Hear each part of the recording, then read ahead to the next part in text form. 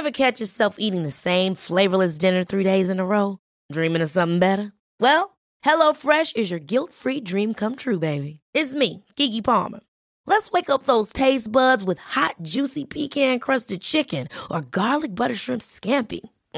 Hello Fresh. Stop dreaming of all the delicious possibilities and dig in at HelloFresh.com. Let's get this dinner party started.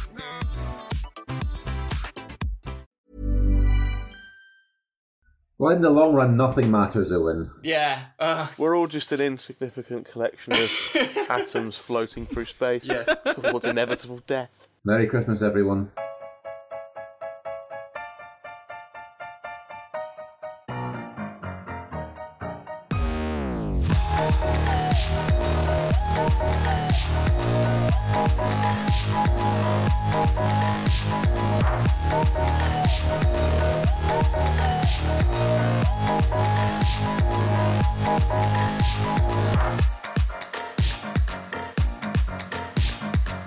Welcome to this week's Failed Critics podcast. I'm Steve Norman. I am joined by Owen Hughes. Hello. Tony Black. Good evening. And Brian Plank. Hello. As we take you through our Christmas special, including Secret Sandra and a Christmas quiz.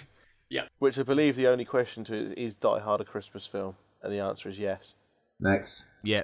Yep. Points won. That's it. Yeah, quiz done. Your prize is to watch Mob Handed Yeah. before the end of the year. Yes, and we've got some new releases to review, including Office Christmas Party and what else is it? Sully. Nope. Who's seen? No one's seen Sully. No one. Well, Brooke has seen it, but he's not on the podcast. I this watched Sully when it came out on CNN a few years ago. week. Yeah, the original. Yes. The prequel. Yep. Yeah. And then there's Hollywood remake nonsense. Yeah, no, we haven't seen Sully we're not talking about it on this podcast. We've got Birth of a Nation, Office Christmas Party, and Westworld, which is finished. And we're going to have a bit of a chat about that. There we go. So plenty for us to talk about. We're going to start with the quiz, though, where there's no points, no prizes on offer this week. Just fun. Just lots of fun. Yeah. A bit of a challenge, though, to try and follow last week's quizcast, because Paul's just really good at putting those together. And whatever followed it was going to be shit by comparison. And here's Owen. And here's me. Yeah. So, the idea is there are 3 categories of questions. You've got Christmas movies, Christmas songs, and Christmas TV specials. And there are 3 questions in each category. I'm going to go one by one. So, it doesn't matter whether you're right or wrong. But I'm moving on to the next person. It does kind of matter if you're right or wrong. That's the point of the quiz. But in terms of this quiz, at least, you have to... It's the first person to get to and answer the 3rd question in any of the categories. So you could effectively answer 6 questions correctly, and someone else only needs to answer 1 question correctly, as long as it's the 3rd question in that category. Okay? It's the idea is to get to the 3rd question in that category and answer it. The first to get to that 3rd question and answer it wins. So, Steve, you want to go first as host? Yeah, right. Yeah. Do you want the question from Christmas movies, Christmas songs, or Christmas TV specials? Christmas movies. Who directed How the Grinch Stole Christmas in the year 2000? Ooh. And you can have a clue, but if you have a clue, I move on. You don't get to answer it. It basically becomes your go. Yeah, but what happens if I pass then? They don't get a clue, but it still moves on. Yeah, exactly. Yeah, it'll move on whether you... I'll pass then. Okay, so everyone now knows what the first question is for Christmas movies. So, Brian, do you want Christmas movies, songs, or TV? Christmas songs. Which Christmas song is the best-selling single of all time? Walking in a Winter Wonderland. Is it correct? Okay. Tony, Mm. if you know the answer to the movies or the songs, you can answer it, or you can ask for TV specials and get that one going. Oh, so Tony and Brian aren't a team in this then? No, it's every man for himself, just like Christmas. Precisely, that's the spirit. We're all after a Turbo Man, but that's what we get at the end. Those 3 kings, they were racing to be the first one to stable. They say, I'm giving them gold. Sucks to be you. You give them myrrh. You get for coming last. Quite appropriately, I'm gonna have TV specials, Owen. TV specials. In Blackadder's Christmas Carol, released in 1988, who played the Spirit of Christmas? Ooh, All right, I'm gonna go for this. I'm gonna have a guess. Yep. Was it Robbie Coltrane? It was Robbie Coltrane. Yes! So we're one down on TV specials. So, Woo! Steve, it's back to you. You can either have question 2 from TV specials or answer the Christmas songs or movies question. I'm going to go TV special because if it's only Fools and Horses, I'm laughing. What disaster happened on the Christmas 1993 episode of Emmerdale? Oh, that's easy. Our plane crashed into the village. Plane crashed into the village. That's correct. I remember It that. killed off everyone. Yeah. Yeah, so we're 2 down on TV specials. And Brian, you can have the third question and answer and win the whole quiz, or you can I'll move on pick to a TV different. specials. Okay. Oh, you could get a quiz going longer. How many viewers tuned in for the 1996 Only Fools and Horses Christmas special, in which Del Boy and Rodney dressed as Batman and Robin? And I want you to guess within 1 million. 15 million. Is incorrect. What on earth kind of clue would you do for that? It's higher than 5 million, but less than 20 million or something. Yeah. So, Tony, movies, songs, or TV specials? I'm going to chance my luck again and say TV specials, please. Okay. You want to guess within 1 million, or the clue will be it's either going to be I'm going to tell you whether it's higher or lower than what Brian guessed. But if you take the clue, you don't get to guess. Right. Okay. I'll guess. I think 26 million. Is incorrect. Yeah. So hang on. Okay. So the question in the other categories that I've passed on, that's still the Yeah. same question. Like if I went back That's to that still the category same now. question. It's either who directed How the Grinch Stole Christmas or which Christmas song is the best-selling single of all time. I'm going to go back to Christmas movies, even though I'm certain that Christmas songs is Mistletoe and Wine by Cliff Richard. Okay, so do you want that as your guess? No, I'm going for Christmas movies. All right, who directed How the Grinch No, I'm Stole going for Christmas? Christmas TV specials. Okay, how many viewers for the Only Fools and Horses Christmas special? And can you go back through the previous guesses? We've had 15 million and 26 million, but you don't know how far off either of them may be. I'm going to say 19 million.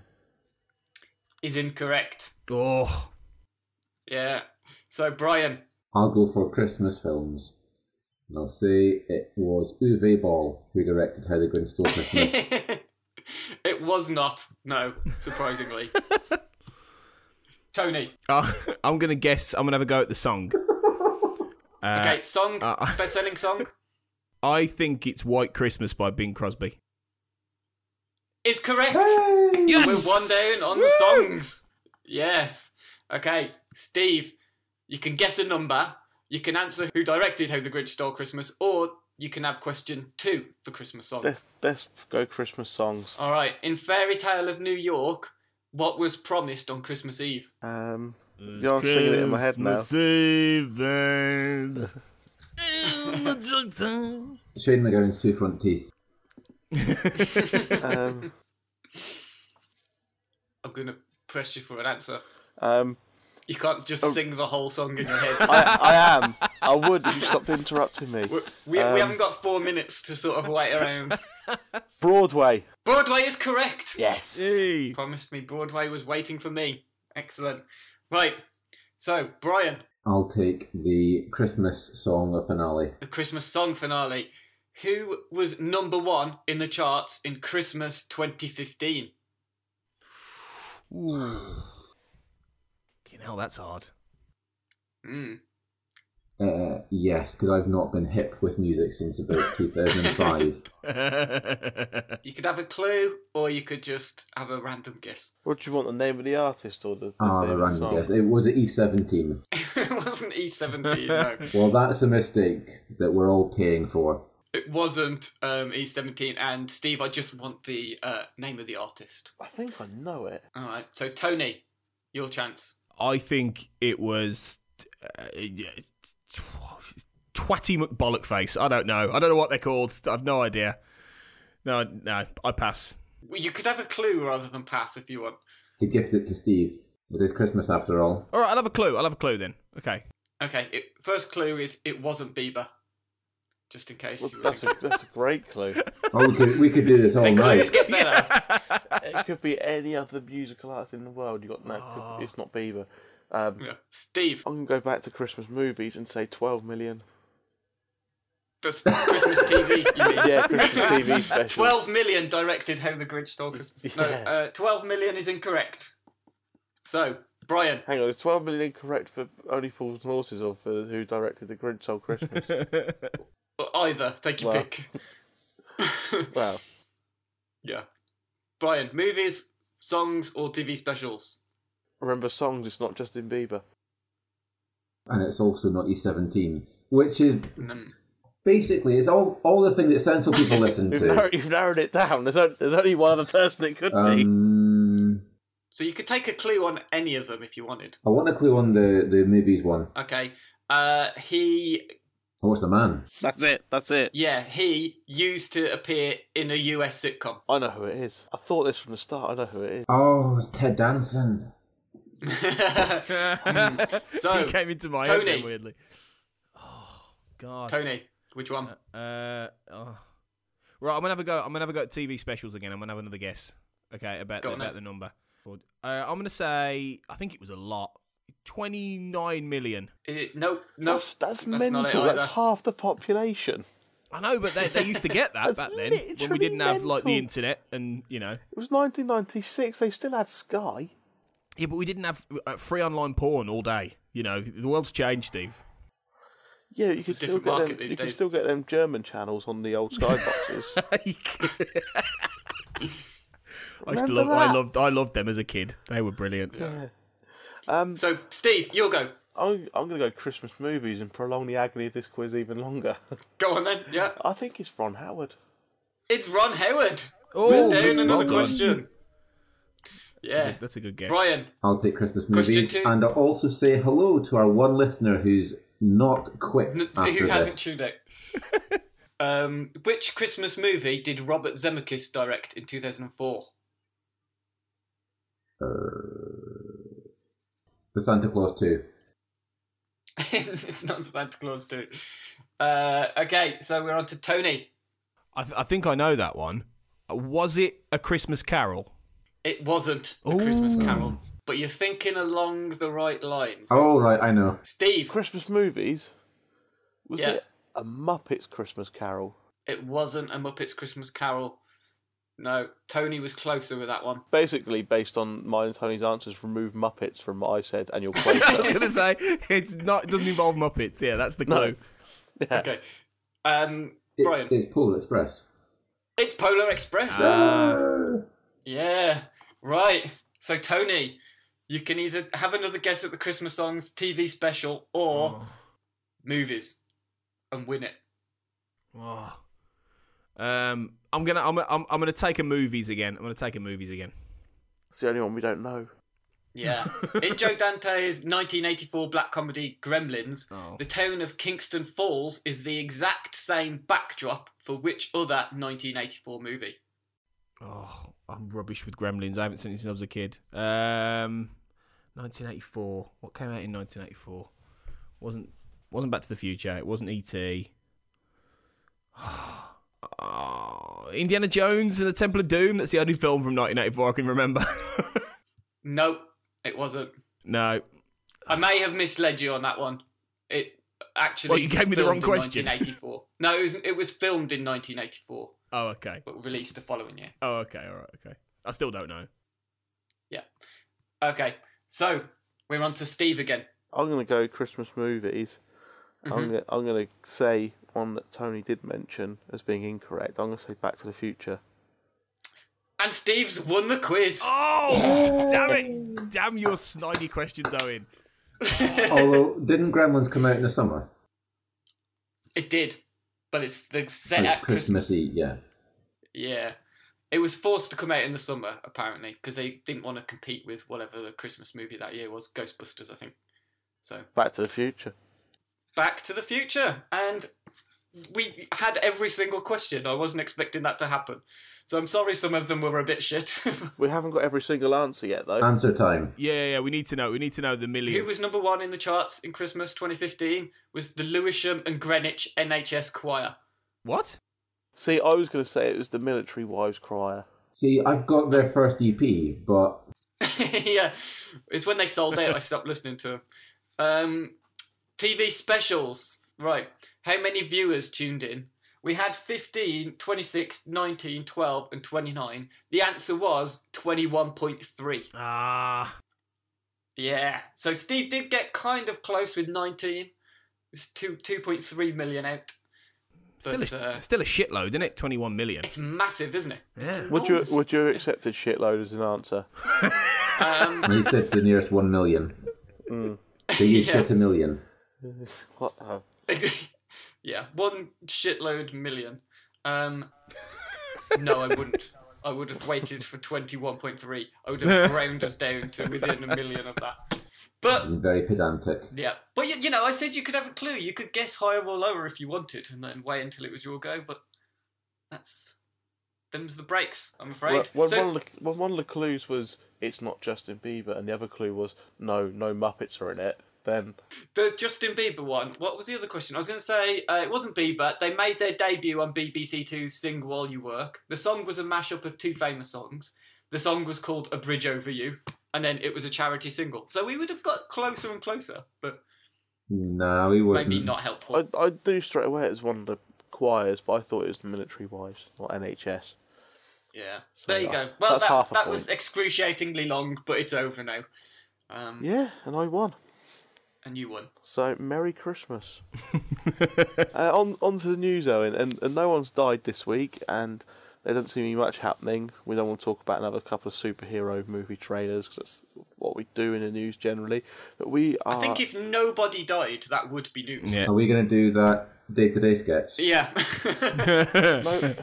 Nobody of any significance in the movie world died, as far as we're aware. Yeah, but you know who did die? Ian McCaskill, the Scottish weather guy. I was gutted about that today. I loved that guy growing up. Yeah. But no, we also... Owen's response. Yeah. Yeah. Fucking deaths. dismissed. There's always deaths. Grief dismissed. Yeah. It's 2016. What do you expect? Yeah. For another few weeks, anyway. Yeah. Anyway, the news then is that we have opened the Failed Critics 2016 Movie Awards. Yes, they are open. People can go to failcritics.com and vote on there. We've got categories like Best Film of 2016. You can pick 10 movies to vote for in that. We've got Best Male Performances, Best Female Performances, Documentaries, British Films, Films Not in the English Language, Soundtracks, and of course Worst Films, which I think we introduced last year for the first time, and it's back. We've also got a new category, which is Best Cisgender Male in a Non-Binary Role. Have you got that one written down, or was that off the top of your head? That was off the top of my head. That's quite good, actually. And the award goes to... Probably Eddie Redmayne. Yep. So anyway, we've got our awards open. It's been open since earlier this afternoon of recording on Monday. We've had 5 people submit stuff. Mob Handed has been mentioned twice, but I'm not saying by whom or in what category, but just know it's in there. What are your guys' thoughts about what you're going to pick for categories? Have you actually had a think about what's going where yet? Or I've had a think and realised I've seen lots of very forgettable films. Like, I forgot I watched Magnificent Seven and Ghostbusters and Deadpool and Jason Bourne. And there's not much in there that's worth an award. Oh, let's give Toby Jones an award for Dad's Army. Not so much. Like, the only thing I've seen that I think, yes, that's worthy of being awarded is Trumbull, with Bryan Cranston. He was excellent. The film was excellent. John Goodman could probably get a Best Supporting just for being John Goodman, because I went through a habit of watching John Goodman films where he took a baseball bat and smashed stuff up. But in Trumbull, he does it saying, I'm in this for the money and the pussy, and they're both falling off the trees. And he bashes them with the bat. I'm waiting for Rogue One to come out before I make judgments. John Goodman's I not think in that's that. what a lot of people... yeah. I think a lot of people are going to be doing similar, actually. Yeah. Wait until the last big blockbuster of the year's out.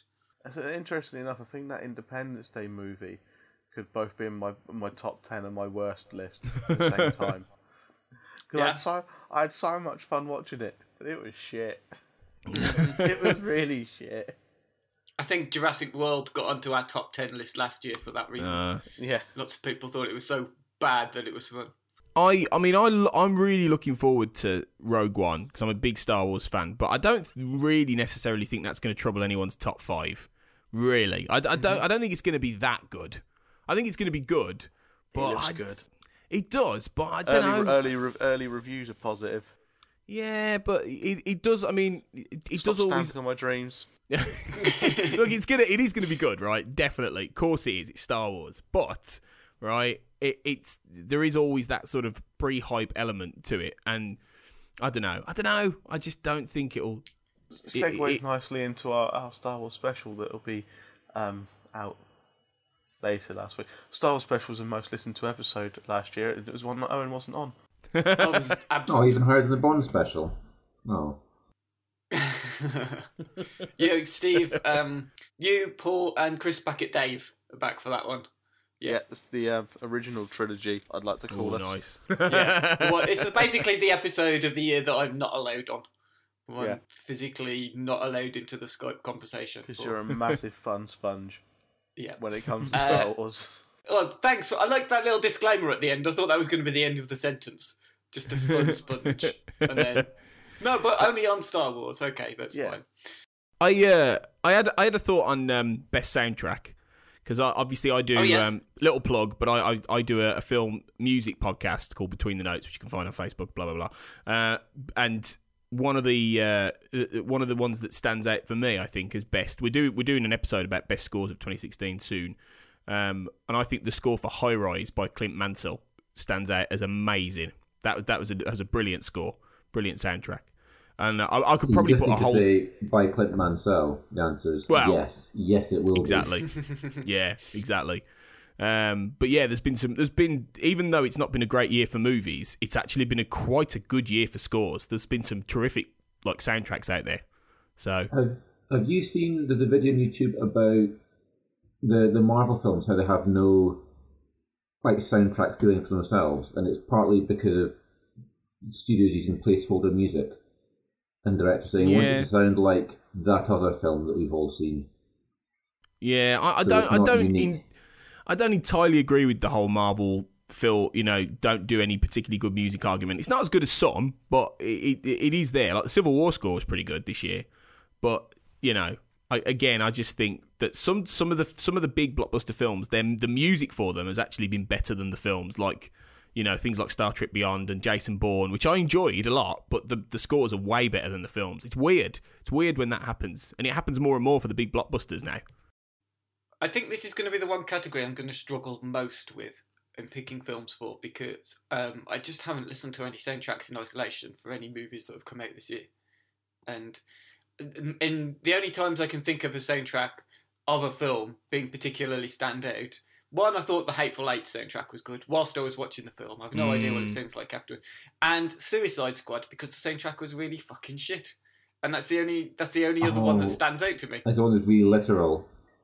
Yeah. It's like when you're watching Bargain Hunt, and they say, we're going to go see a man about a dog, and then they play a song that's got a dog in it. Yep. One man and his dog. No imagination at all. Yep. Yeah. That's how I felt about Suicide Squad. But otherwise, I think I'm going to struggle with those. I think one of the others I might struggle with is picking 10 really good films that I want to vote for in the top 10 films of the year. And I have this, to vote for something in the Fail Critics Awards, right? It's got to be a film that was released in the UK in 2016. So already people kind of don't know whether that includes stuff like Spotlight or Room or The Revenant and things like that were out in America in 2015. And if you go to IMDb and just look at them, it says 2015 film. But they're in our awards 2016. We do years in January 1st to 31st of December. That's a year. But it means films that are getting lots of praise already, like La La Land, Jackie, Moonlight, Manchester by the Sea. They're not actually out in the UK yet, so they won't be included in our awards. Or the Assassin's Creed film, you can't vote for that. Or the Assassin's Creed film, yeah. That but it will be a bit too late. At all. That, number one. The thing is, though, that it's good in a way because it does mean... Because, I mean, I'm a nerd, so I have all my films on Letterboxd and I categorise them by year and I do, ranked lists and things. And when I look back at the 2015 one, there are some really good films that came out in the UK in 2016 that on Letterboxd I classify as last year, but I can now bring into a top 10 for this list. Things like Creed, The Witch, High Rise, Green Room, Hateful Eight. Yeah. There's some great films that have come out technically in 2015, but came out here in 2016. So in that respect, I think my top 10 is going to be pretty easy because a lot of them are way better than most of what is in my top 10 in 2016 that I've seen. So the post-January releases for this year. Spotlight is another one. Yeah. Well, there's a couple like Bone Tomahawk is one of my favourite films of the year, but that was out in like October last year in America. It didn't come out over here until about February. So similarly, like Green Inferno, which has been in production since 2013, and people saw it at festivals in early 2014, but actually didn't get a release until like April this year, I don't think. So there's quite a few, and having a look through Netflix as well, going through the new releases that are all on Netflix, and you have a look at them listed as 2015. A lot of those actually count as 2016 for us. So people might have to think a little bit, or just check on IMDb for release info and see what comes up. I mean, in terms of like the worst films of the year, how are you guys thinking of voting in that? What's springing out at you for worst films of the year? See, a lot of the films that look like worst, I took a massive body swerve. Like Pride and Prejudice and Zombies, no. X-Men, interested. Then I saw trailers and thought, no. The worst thing I've seen is in Batman vs Superman, because that was dire. just a mess. I think it could have been. I think it could be Batman vs Superman or X-Men Apocalypse, because a superhero film shouldn't bore the arse off you, and they both did. I mean, you think I don't know. I mean, my instinct. I mean, yeah, I agree. They were shit, as was Suicide Squad, but like I don't know. Warcraft is worse because that really was dodgy, and it should have been good. You'll have to make me watch Warcraft before the voting ends before I can pick it. Don't waste your life. Another one, I think. Well, actually, no. Do you know what? I'm going to give it to for me. I think the worst one, the worst big movie, was 13 Hours: The Secret Soldiers of Benghazi, because that is a vile piece of right-wing shit by Michael Bay. So that's mine. Happily, I'll put that in. I've completely missed that one. It's good. It's a strange name for the next Transformers film. It's awful. It is absolute dog shit, and it is political. It's just fucking awful. Is it all about shooting ragheads like American Sniper was? Basically, yeah, but it's worse. It's like Clint Eastwood and Michael Bay had a baby. It's horrible film. Wow. So yeah, that's mine. If it's not technically the worst. It does have some good technical moments, but as a piece of cinema, it's vile.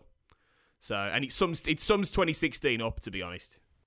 Yeah, we're not voting objectively, really, are we? We're very much subjective in picking the films that we've found to be the worst and for whatever reason. Otherwise, you'd have stuff like Sharknado 4 topping the list.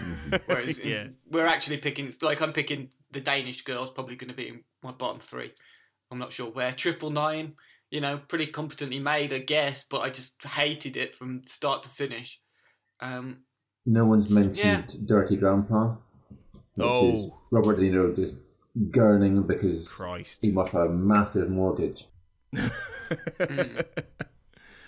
They talked about it on Underground Nights, Paul and Mullinger did, and they both defended that. I haven't seen it for myself yet.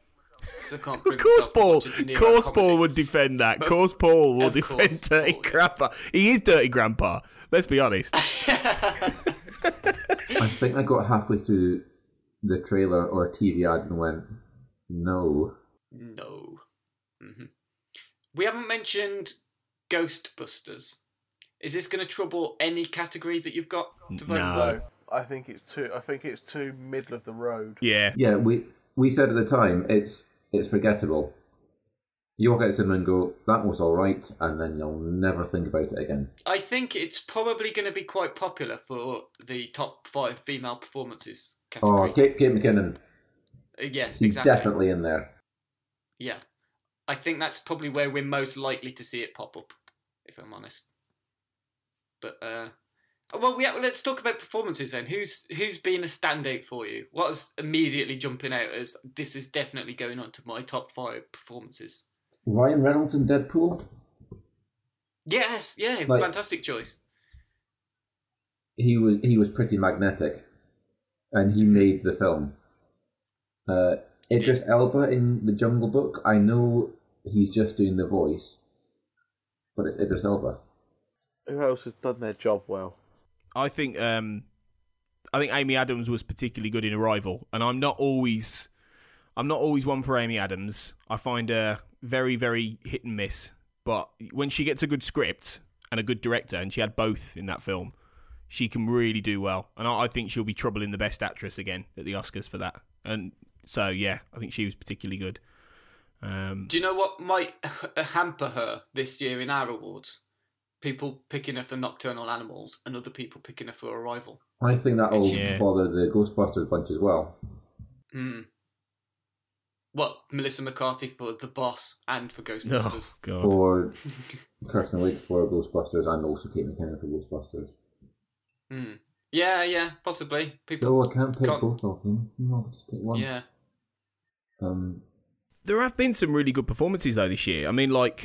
Michael B. Jordan was great in Creed, as was Stallone. To be fair, he was really good as an older Rocky. He was ace. Like Ralph Ineson in The Witch, he was, and Kate Dickie. They were both amazing in that. Really, in fact, most of the cast were there. Well, I was going to say Anya Taylor-Joy was fantastic. Yeah, they were all really good. Both central characters in 10 Cloverfield Lane. Yeah. Were yeah. And also Patrick Stewart in Green Room was one that stood out for me. Is that the one where he's a hard bastard? He's a skinhead Nazi. Right. He's amazing. And he sees everything. Yeah. He's seen it all. Anton Yelchin was really good. The late Anton Yelchin, sadly now. Yeah, he was very good in that as well. So there has been some really good performances this year. So You didn't have a category for it, but can we give a special mention to the puppeteers who looked after Tommy Lee Jones and Jason Bourne? Yeah. Or Mechanic Resurrection, where he popped up as well, which is a wonderfully hilarious film. Is it right? That is funny? Well, I don't know. Maybe there is one of the best executed scenes I've ever seen in terms of how he manages to. It's a bit like the Hitman games, the Hitman computer games.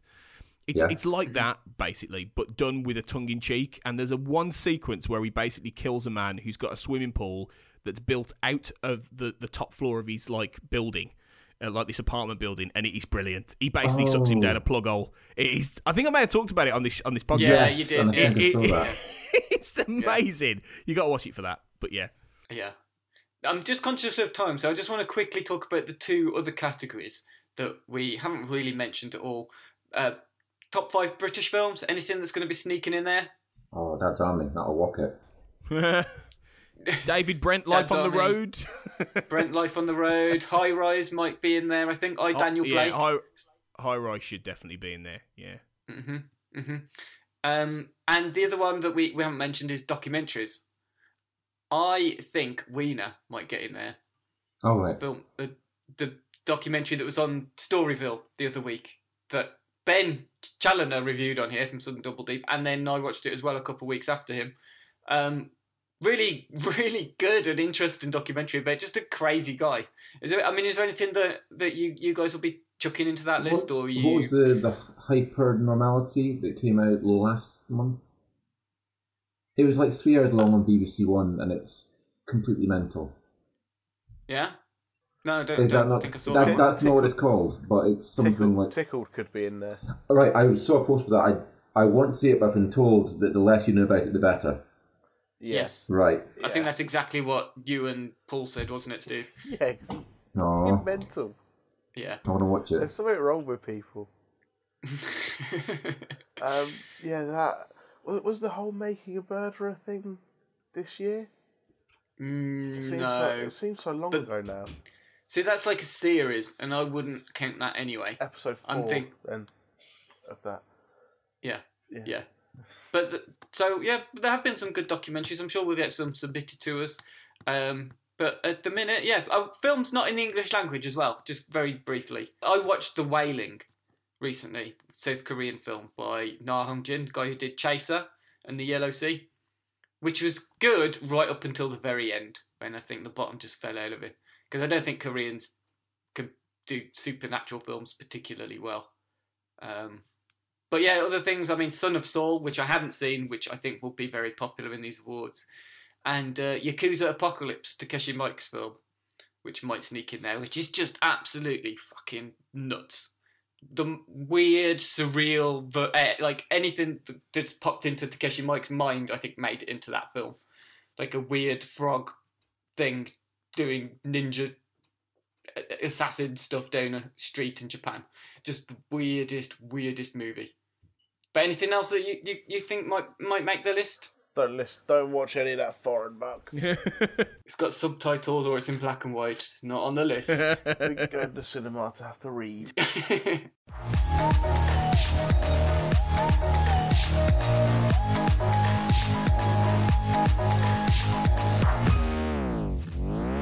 In this part of the podcast, we take on what is been called Secret Sandra, and that is not some kind of grotty website that Owen has found for us somewhere to watch. It is it's my alter ego. It's one of Paul Field's films, let's be honest. Yeah. It's an autocorrect fail on Secret Santa. So the idea is that we're all given a person on this podcast to watch a film, and we made them watch a film, and they watched it, and they're going to review it now. But it was anonymous as well, was the thing. It was anonymous. Nobody knows who's given who what film. No. So, Tony, you watched what? My Secret Sandra was Krampus, which was last year's Christmas comedy horror film directed by Michael Dougherty, or Doherty, however you say his name. Is there a C in it? I think not in the first name, the surname. Yeah. No. So it's Dougherty probably then. Yeah. Yeah. Okay. So is it though? Yes. Let's move on. So yeah, it can be Dougherty. It doesn't matter. He's never going to listen to us. No, you say that, but not with that he's attitude. sitting at home crying. He's just turned it off. Yeah. But yeah, this one came out last year, I think, and it was based on the German folklore idea of Krampus, which is the sort of the I suppose the anti-Santa is what you could say he is. He's like an old demonic spirit, and he's known as the Shadow of Saint Nick, and he punishes people who lose their Christmas spirit. Basically, that's the essential idea of Krampus. So this is set in like quite an upmarket American family, which is Adam Scott, Toni Collette, and their son, who he's just a bit depressed at Christmas. He's having a bit of a shit time. He sends a letter off to he writes a letter to Santa, but then when his really boorish cousins and his loud uncle and aunt come round, they basically take the piss out of him for believing in Santa. So he gets angry, rips the letter up, throws it into the air, and then he sort of that's the cue to summon Krampus, who then basically comes and terrorizes the neighborhood and everything like that. And then they all it becomes like a bit of a cross, I suppose, between like The Nightmare Before Christmas, Home Alone, and Die Hard in all kinds of weird ways. It's a real, and Gremlins, big time.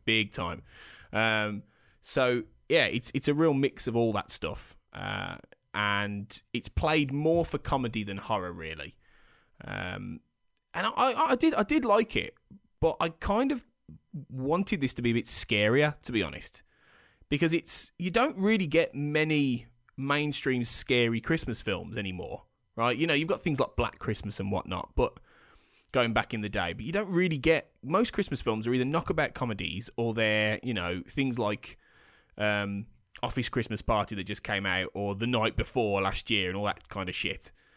That looks like absolute toot. Night Before. Yeah, yeah, exactly. I want to make a film with my pals, give me money and we can just dick about for a bit. Yeah, exactly. But yeah, I just wanted to be scared a bit more. But then I'm thinking to myself, did I come into it with the wrong attitude? I suppose. Did I think, I've heard this is really scary and everything like that, and I wanted that more? looking at it objectively, it's pretty good. You know, it's pretty well put together. It's got some good laughs. It's got a good cast. The people in it are all, they're fairly cliche stock roles, really. You know, you've got the annoying uncle who turns out to be a bit of a hero, and the quite, you know, straight-laced parents who need to loosen up a bit and rediscover their love, and the cranky old aunt who turns out to be a bit badass, and all that stuff. But it's, you know, it's pretty good. It's pretty well put together. And what I liked about it was they don't really show you Krampus for most of it. It takes a while for you to actually see Krampus. And for the reveal of what he looks like and what he is, they you know, Michael Dougherty plays it very much with, you know, shadow, and he creates all these funny little monsters, you know, made quite often out of things like toys and gingerbread men that are, you know, possessed and come and attack the family. And there's some really nice inventive little sequences and little Gribblies going wah and all that kind of stuff. So it's got a nice mix, and it obviously is extremely Christmassy. You know, it's all snow on the ground and Christmas and everything. So yeah, and it's a bit different. But I think in an ideal world, I'd have had it be a bit scarier and a bit more, because it's not particularly frightening and it's not massively funny. So it kind of sits in the middle, really. But yeah, for what it was, I really liked it. I really liked it. And even though I don't think it's up there with the best Christmas films, I think if you want something to watch this festive season, it's worth a look. I made you watch Krampus. Oh, well, thanks, Steve. And that was because, A, it's nearly Christmas. B, me and Brooker saw it last year and thought it was brilliant, but didn't think too many people had seen it. And C, I always recommend Owen awful films to watch, and I wanted to recommend someone else a good film to annoy him. Well, given what Owen's got, I think that's worked double fold. Yes. It's worked like a charm for Steve, that one. Brian, what did you have to watch? I obviously had to watch. I was given to watch Internet's Own Boy about Aaron Swartz. I didn't know the story at all. It's a documentary about Aaron Swartz, who was big in internet startups. Like, he started his own personal Wikipedia before Wikipedia existed. And like I said, I didn't go look into the story. All I saw about it beforehand was it's about internet pioneering, and it was listed under crime/true crime. So that coloured me when I went into it. It was quite weird as it went on, because I didn't know where the story ended, so I kept on saying, is this what it's going to be about? He's a child prodigy. Like, as a kid, he's super smart, he does programming, he does coding, and he can do tons of cool stuff. So, right, is this a film about child prodigies and looking at him and comparing him to everyone else? No. It's about a guy who starts lots of net startups and net companies and uses his own IP. Is that what? No, that's not what it's going to be about. He works to free information. Like, one of the big thing where he comes to the government's attention is he doesn't hack JSTOR. Like, JSTOR is a thing where online academic journals are stored. Your university library will have a subscription to JSTOR, but you have to pay for the subscription. You have to pay for each one you download if you're not on JSTOR. And he says people should have access to this information. We're keeping it locked up. That's just profit making for no good reason. So he sets up routines where here's a code, you put it into your PC, you get a giant size hard drive, and you just get things out of JSTOR. And that's when the government says this isn't really on. They're not sure why he did it. If he wanted to get information available and have his own JSTOR for money. They're not sure he wanted to just make a point, or if he wanted to release this out to the wild. What ends up happening is he gets pulled in by the police because of a law passed in the 1980s about proper use of the internet. What that means is, if you don't follow the terms and conditions on a website or a program, you are committing a felony. Now, everyone at home, hand up if you read terms and conditions. That'll be no one. Terms and conditions, because they know no one reads them, they put nonsense in. Some terms and conditions include things like, be nice to each other and have a nice day. If you're not nice to each other, that's a felony. And you can have that put in your record as a felony. So he gets charged with a bundle of these things. They stake out his house, they stress him out, and he ends up killing himself. I thought, right, is this about suicide? And no, it's not. It literally just follows his life. And it's an interesting life. It's a very short one, but it's very interesting. And I was kind of unsatisfied that it focused just on his story, because there's so many ways it can branch out and look at other things. The last 15 minutes are his friends and peers talking about what he could have done, what he could have achieved, what the world misses from him. I thought, that's a much more interesting part of the film, about what is left behind when a person kills himself. I'd love to have seen that. Instead, they ended, like, the final scene is him when he's 3 years old and potting about his house, and thought, okay, it's sad. But who he grew up to be is far more interesting than who he was to start off with. It's told well. There's lots and lots of talking heads. Disappointingly, they only get talking heads from his side, like no one from JSTOR talks, no one from MIT, which is where he based his coding system, talks to the filmmakers, no one from the government talks to the filmmakers. So it really is just his story by people who knew him. And the one thing that I think is definitely worth mentioning, I had the credits on and I jumped up when I saw it, because it's soundtracked by John Dragonetti, who might not mean much to anyone, but he's half of the Submarines, which is a very cool indie band who, they were a couple, and for their first album they broke up. And they went off and wrote a bunch of songs, and they said, I miss you, and they wrote lots of songs about a breakup and then got back together for 2 more albums. So the soundtrack is quite cool. It's not noticeable, but it's quite cool that it's in there. I enjoyed this film. I watched it in 2 sittings. I enjoyed it. I'm glad I watched it. I just think there's so many other things he could have talked about instead of just his own life. Okay, and who made Brian watch that? I made Brian watch The Internet's Own Boy. And why did you do that? Well, I know Brian has talked about interesting documentaries on here in the past. I think you did Twinsters. Oh, Twinsters is great. Everyone should go watch Twinsters. And I ended up watching Twinsters because you reviewed it. So I thought, you know what, I can pay you back. I can give you a documentary I thought was really good. What did you make of Twinsters? Twinsters was great. It was really just like a heartwarming, lovely little film.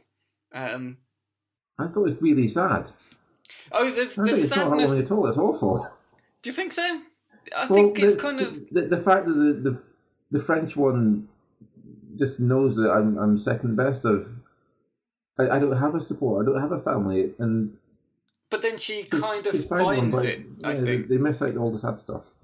Yeah, I think the angle for that story is that they found each other. So even though so I thought it was quite an uplifting story, really, one that just shows that these two little girls, well, not little girls, that's a bit patronising. These two, 20s. Yeah, these 2 people can meet each other online and just. Yeah, to have that bond. I thought it was quite a nice one. So The Internet's Own Boy I thought was interesting, even though you're right. I mean, it is basically a tribute sort of story, and it doesn't go massively in depth on any particular angle, but it was enough to make me get quite emotional whilst watching it. I feel it made me feel angry when I think it was supposed to make you feel angry. It made me feel sort of sorry for him when I think that was the point as well. I thought it was just a really cleverly put together documentary. And it has quite an interesting guy who more people should know about at the centre of it. Cool. I had to watch I Love You, Philip Morris from 2009. Starring Jim Carrey and Ewan McGregor as Philip Morris, and it's based on real events of a con artist, an imposter, and multiple-time prison escapee Stephen J. Russell, which is who Jim Carrey plays. And it's probably worth saying that it is a black comedy, as Jim Carrey, while probably being known for his comedy films, is very versatile and does do films aren't comedies. So if you didn't know about this film, probably best worth tipping you off to what kind of film it's going to be. I found it... While it seems to be quite well received, generally, it certainly wasn't Jim Carrey's worst film. It's not his best by a long way. For me, it just seemed to kind of just... It was one of those films that went from situation to situation to situation. It was just... it wasn't... No, I don't think it just didn't really work for me. I didn't not enjoy it, but even now I'm struggling to remember too much about it. Jim Carrey wasn't. I don't think he was phoning it in, but he wasn't at his kind of enigmatic best. Ewan McGregor was fine as Philip Morris. But yeah, I don't really have much to say about it. And I don't know if that's me or the film or what, but who made me watch it? I picked it on the grounds that I was told it had to be a thing on Netflix, and I went looking for actors who I quite like, and Ewan McGregor is one of them. And that was I think the best Ewan McGregor film you can get on Netflix. I watched it a few years ago, and it was a pleasant enough romp. That's a pretty accurate way of describing it. Yeah, I thought it won't change the world, but it'll be a moderately amusing hour and a half. Yeah, I watched it as well because I'd never seen it, and when it came through, I thought that's quite an interesting choice, and I wanted to see it as well. I felt similar to Steve, I think, in that I don't really know how to describe it. It was part good, part... Yeah, it's one of those films that you're not annoyed you watched it. It was perfectly fine. You probably would watch it again. It could have been a lot better, but in terms of a film for a podcast where a film could do some talking points, it doesn't really have many. I thought before I watched it would be like Thank You for Smoking, because Philip Morris is the name of a big tobacco company. I thought it'd be about that, but no, it's just a dude called Philip Morris. Yeah, pretty much. I did like some of the escapades that he got up to, though, Jim Carrey's character. And apparently he's based on like a real guy. Or they claim, yeah. It's a bit like Wind in the Willows, except instead of dressing up as a washerwoman, he pretends he's died from AIDS. Exactly, yeah. Owen, what did you have to watch? Well, I think by process of elimination, this is you, Tony. You've picked this for me. Yes, I did. I watched... Oh, Merry Christmas, Owen.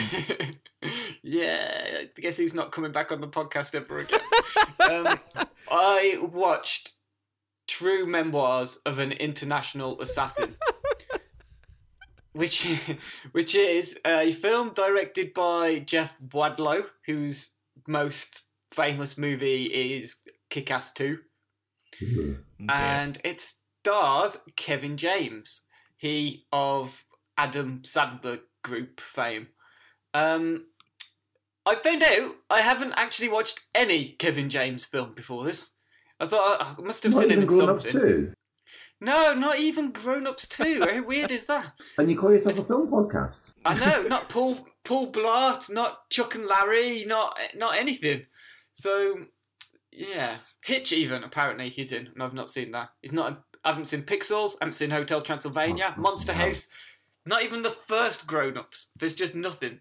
Nothing there. Wow. It's every single blank. film you've mentioned, I've just taken a massive body's worth from, because they all look dreadful. Well, quite. Yeah, exactly. I have seen him, I think, in some TV shows, in King of Queens. I think I may have seen an episode or half an episode of that and then gone, nope, not for me. And even that is probably the best thing he's ever done, and that's not very good. Yeah, that's like 2.5 Men standards, isn't it? Or worse. Yeah. Maybe not quite as bad, lines. But yeah. Yeah. So, I had no expectations on this other than, oh God, it's that guy, which just seems pretty unfair because I can't really judge him against anything he's done. And it started off okay. It started off fine. It set itself up quite well. I mean, I say quite well. I mean quite well by recent Netflix original movies standards. It has this premise about he's a writer and he makes up a story about a spy of some kind, some description, but he uses real stories who he's learnt from his mate down at the pool house. And it kind of ends up with him being kidnapped because people start to think that his memoirs are true and not fictional. And he gets mistaken for a spy and ends up getting entangled in this assassination attempt that he has to assassinate a Venezuelan prime minister or president and then take out the people leading the rebellion and some other guy who's a crime hang on. Isn't this basically that Bill Murray film, The Man Who Knew Too Little? I haven't seen it, but from what I know of it, yeah, probably. Which actually was quite good back in the day. It was quite fun. But yeah, I've heard this story before somewhere. Yeah, quite possibly. It didn't strike me as particularly original. I'll give you that. And what I found was, it was like watching a movie that had been translated from a foreign language. Well, I think I said before we actually started recording, it was like when you get a book that was originally written like 200 years ago in German, and then they've translated it into English like 10 years ago, and you're reading a new translation and you're like, what the fuck? I don't get any of these references. It's translated into a version of English I barely understand. That's what this film was like. It was like watching I just didn't know what the jokes were. Never mind where they were supposed to be. It was so like weirdly structured. I didn't get when the gags were meant to be gags. I just didn't laugh, and that was not because it was unfunny. It's just I didn't know what was the funny bits. Obviously, they give you lots of cues, like when Kevin James is repeating the thing that's just happened in a loud, shouty voice. And he says, you've just recorded a podcast! And that's the joke, kind of thing. It's just, it's just utterly fucking boring is the word. It's boring. There's no laughs, there's no humour, if there is humour, it was either too sophisticated for me to understand, or it was so far dumbed down that I didn't recognise it as a joke. I think we should go for the first one. I think this is just on a different plane to you, Owen. I think this is so sophisticated that you can't get it. Is it like Stuart Lee in that sense? It's one of these things that you find it funny not because it's funny, but because you want to feel smarter than other people. What I need is Adam Sandler to come and deconstruct it for me. If Adam Sandler can come along and just take each point and tell me which are the funny bits, then I'll think it's amazing. A la Stuart Lee. But otherwise, yeah, it was. I was a bit aggrieved as well, Tony. I have to admit, because I did put in the email for the Secret Santa. It doesn't have to be a horrible film. It's a Christmas spirit. We can share nice films, and then well, you're assuming that I'm not Scrooge. Clearly, I am. There has to be a Scrooge, Owen. And you did put the option. It doesn't have to be horrible. Therefore, you didn't say don't make it horrible. So I just took a liberty with your words. That's all. I've ended up with the lump of coal. Like Scrooge, I can be redeemed by the end of this podcast. Do you reckon? We're all going to be running out to buy you turkeys, massive turkeys. I do need a turkey, actually. That'd really help. Yeah.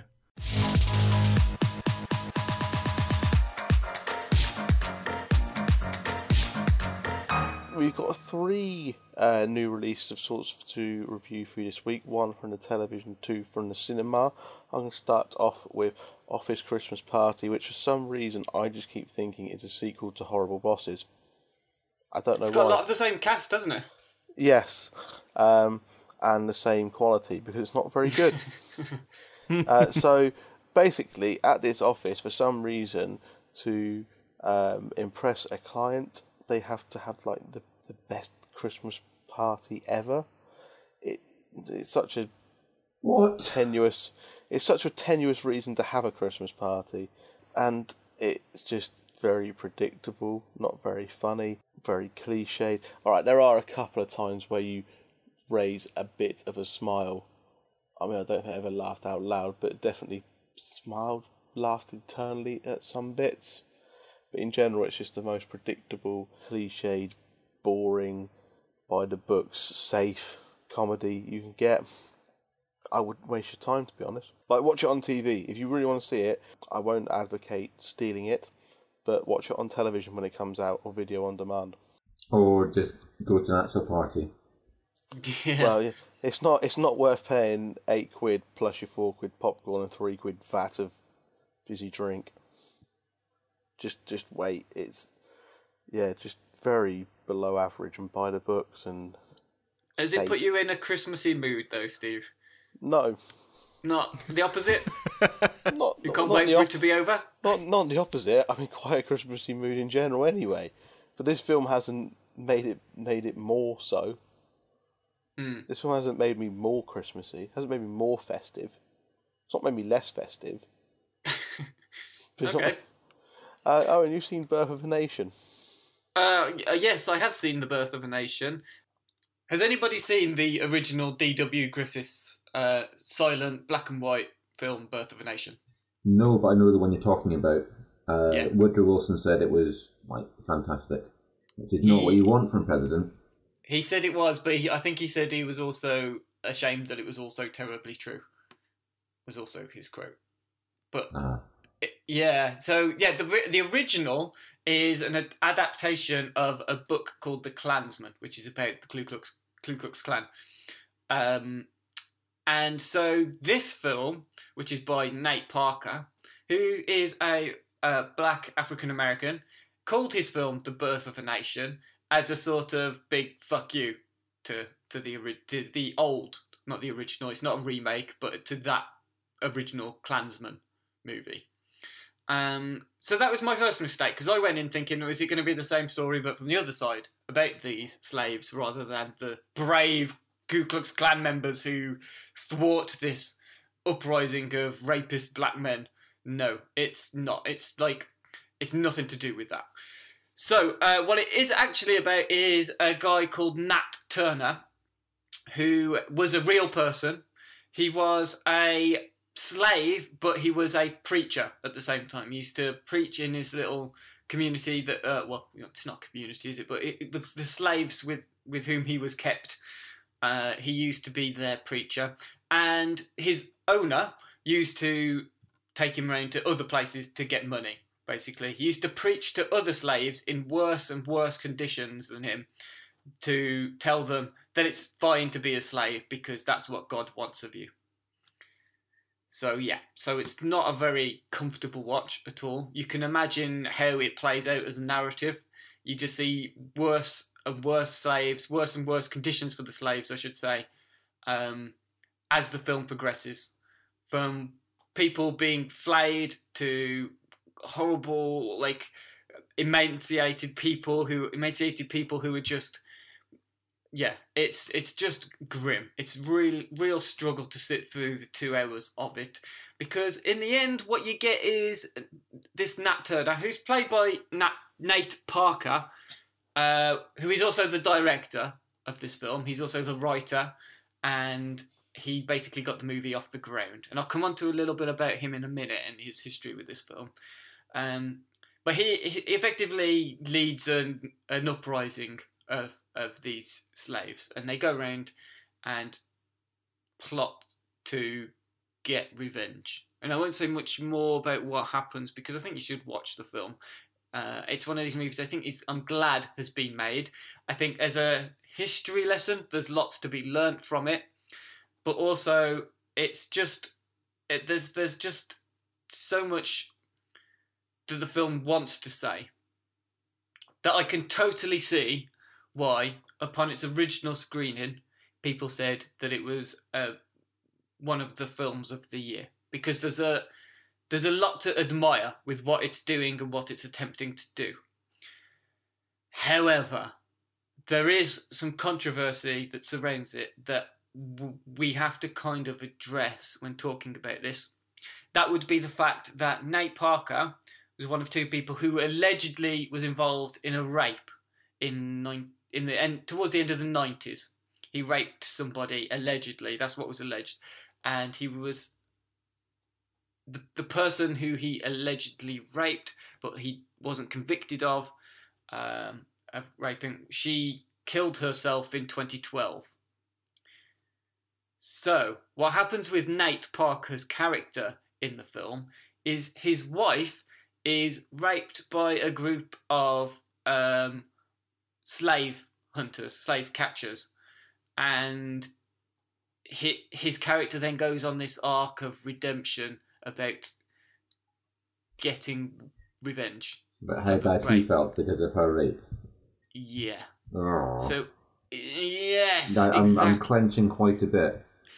I mean, I didn't know this history when the film was being made. The other thing was, apparently, from what I've read, from a brief conversation I had earlier today, and then what I quickly could find on Google, this guy, Nat Turner, his there's no historical evidence to suggest that his wife was raped at all. So it's something he's put into his story. So, I mean, how uncomfortable does that make the film now? That you've got this guy who was accused of rape, that the person he was accused of raping committed suicide, and now his character is a hero for taking down the people who raped his character's wife. Yes. See, the only thing I've seen about it is that he is, as you've said, the writer, director, producer, and star. Mm-hmm. Which that's a red flag immediately for most. Well, yeah, most it made films. me go a bit. Yeah. Like, you need someone to rein you in. Yeah. Otherwise, it sounds a bit like a vanity project. Yeah. But whilst I was watching this film, and I saw it with Brooker, we watched it both at the same time, and we both kind of came out of that thinking, who is this film for? Because in the same way, like when I reviewed I, Daniel Blake, in the same way as that film is made for a specific audience, for people who are going to go and see it and agree with it anyway, this film very much feels like it's made for a specific audience. But if those people see it, then of course they're going to agree with it anyway. So it's not really going to change their minds. And the people who won't be going to see a film about a slave who,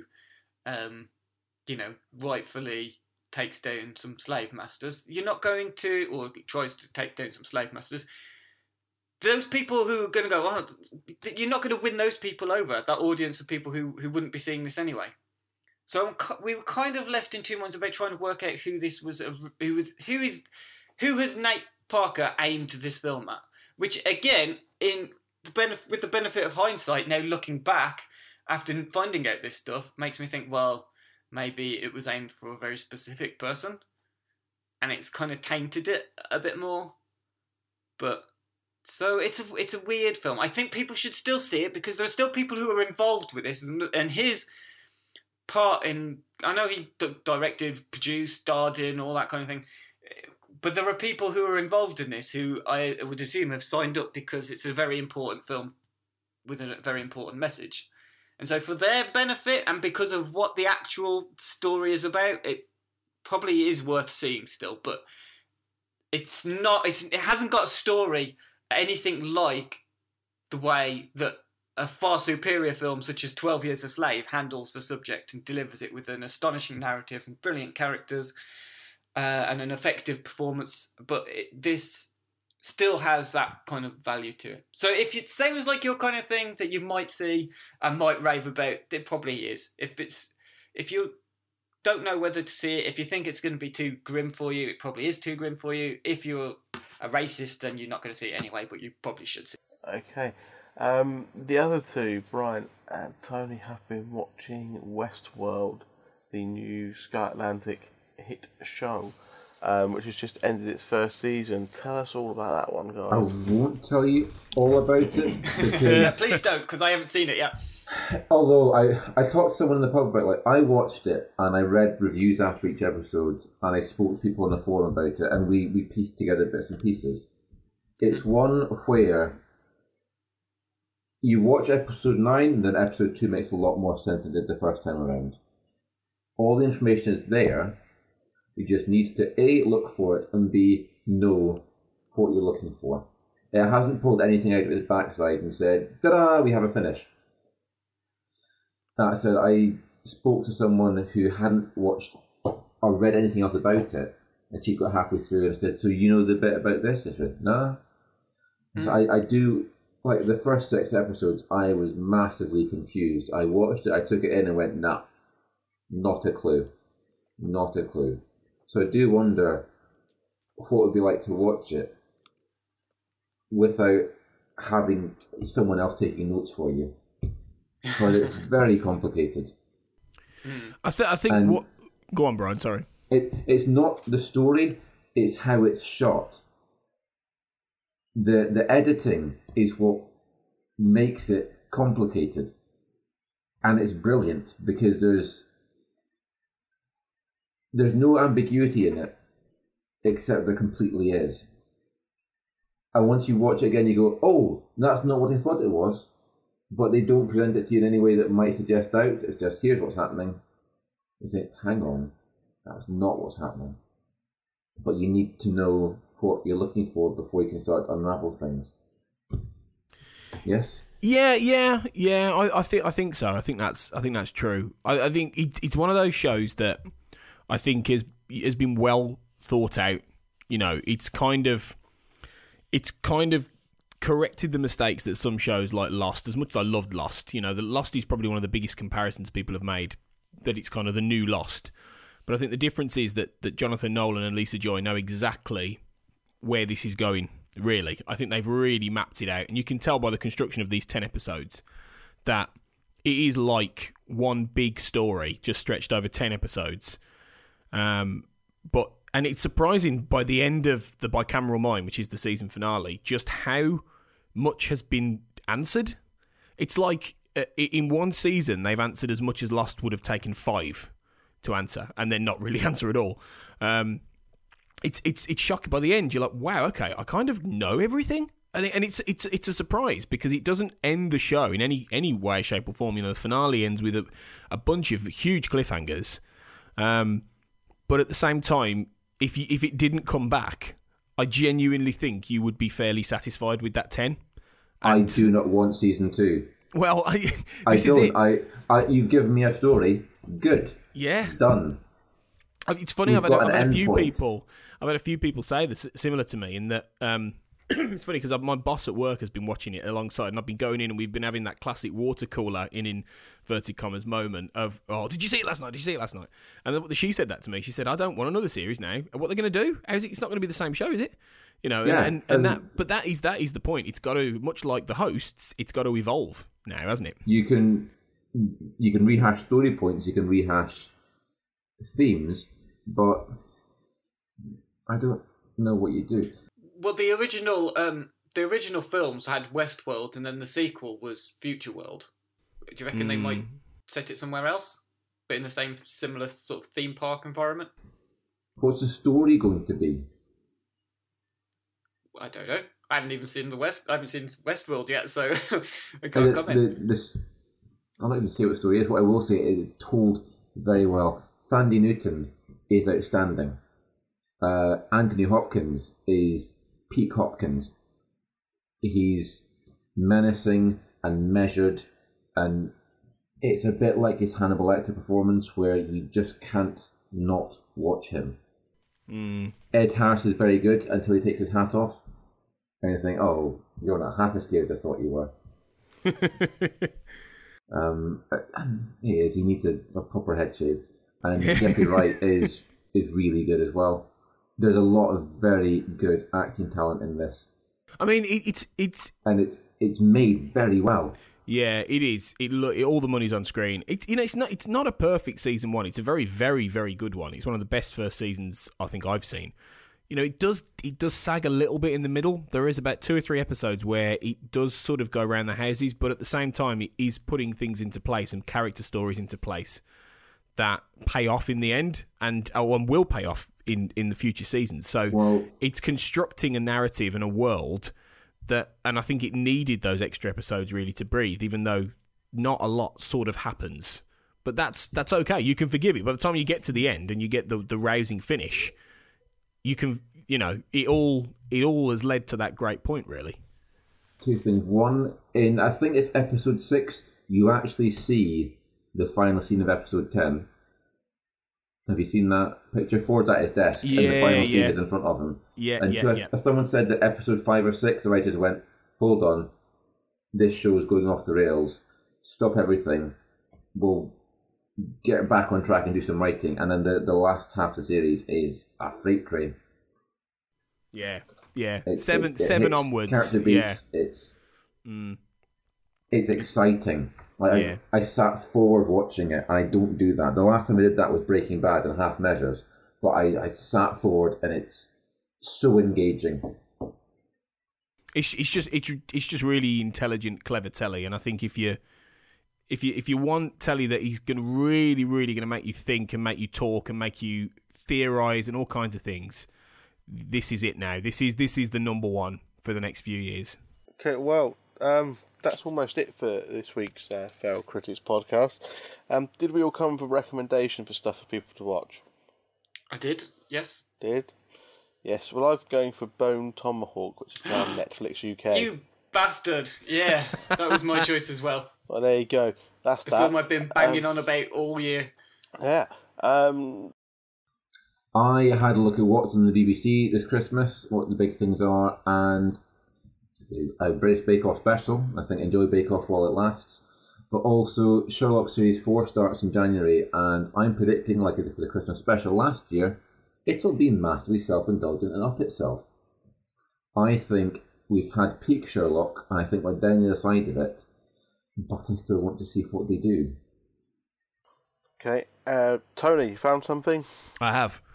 On Netflix, for fans of not just Star Trek, but of Leonard Nimoy, check out For the Love of Spock, which is the new documentary by his son, Adam Nimoy, which I heard Adam Nimoy talk about when I went to the Star Trek 50 years celebration in Birmingham earlier this year. That is all about Leonard Nimoy and Spock and everything like that. So if you're a fan of Star Trek and that guy, definitely give it a look. Does it include his work in the Transformers movie? Like the 1986 one, the good one? Do you know, I can't remember. I didn't watch it very long ago. I'm recommending it, but I can't remember it. That had some strange voice casting in it, didn't it? That original. Oh, it's full of star power. Eric Idle, Judd Nelson. Yeah. It's a really good film. Yeah. It is, actually. It is. Much better than any of the Michael Bay shite that came out. There's a recommendation for you. Watch the 1986 Transformers movie. Orson Welles' last role. Anyway, that is all for this week's Failed Critics podcast. The next episode will be the Star Wars Rogue One special, which will be out shortly after the film's release, probably on the Friday or Saturday, of any luck. And then, Owen, what's up after that? We've got our final podcast of the year, which is when we round up all the results of the Failed Critics Awards. Excellent. So, yes, that's all for this week. Thank you all for listening. And, yes, see us again shortly.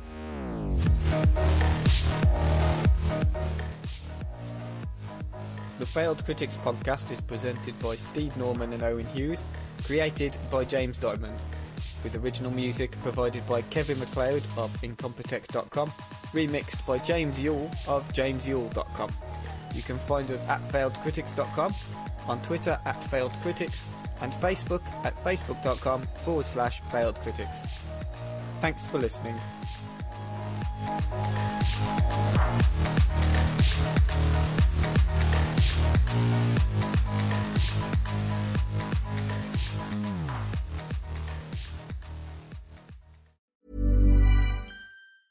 Hey, it's Danny Pellegrino from Everything Iconic.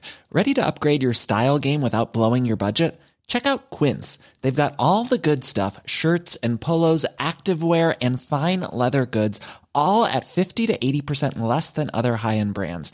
And the best part? They're all about safe, ethical, and responsible manufacturing. Get that luxury vibe without the luxury price tag. Hit up quince.com/upgrade for free shipping and 365-day returns on your next order. That's quince.com/upgrade.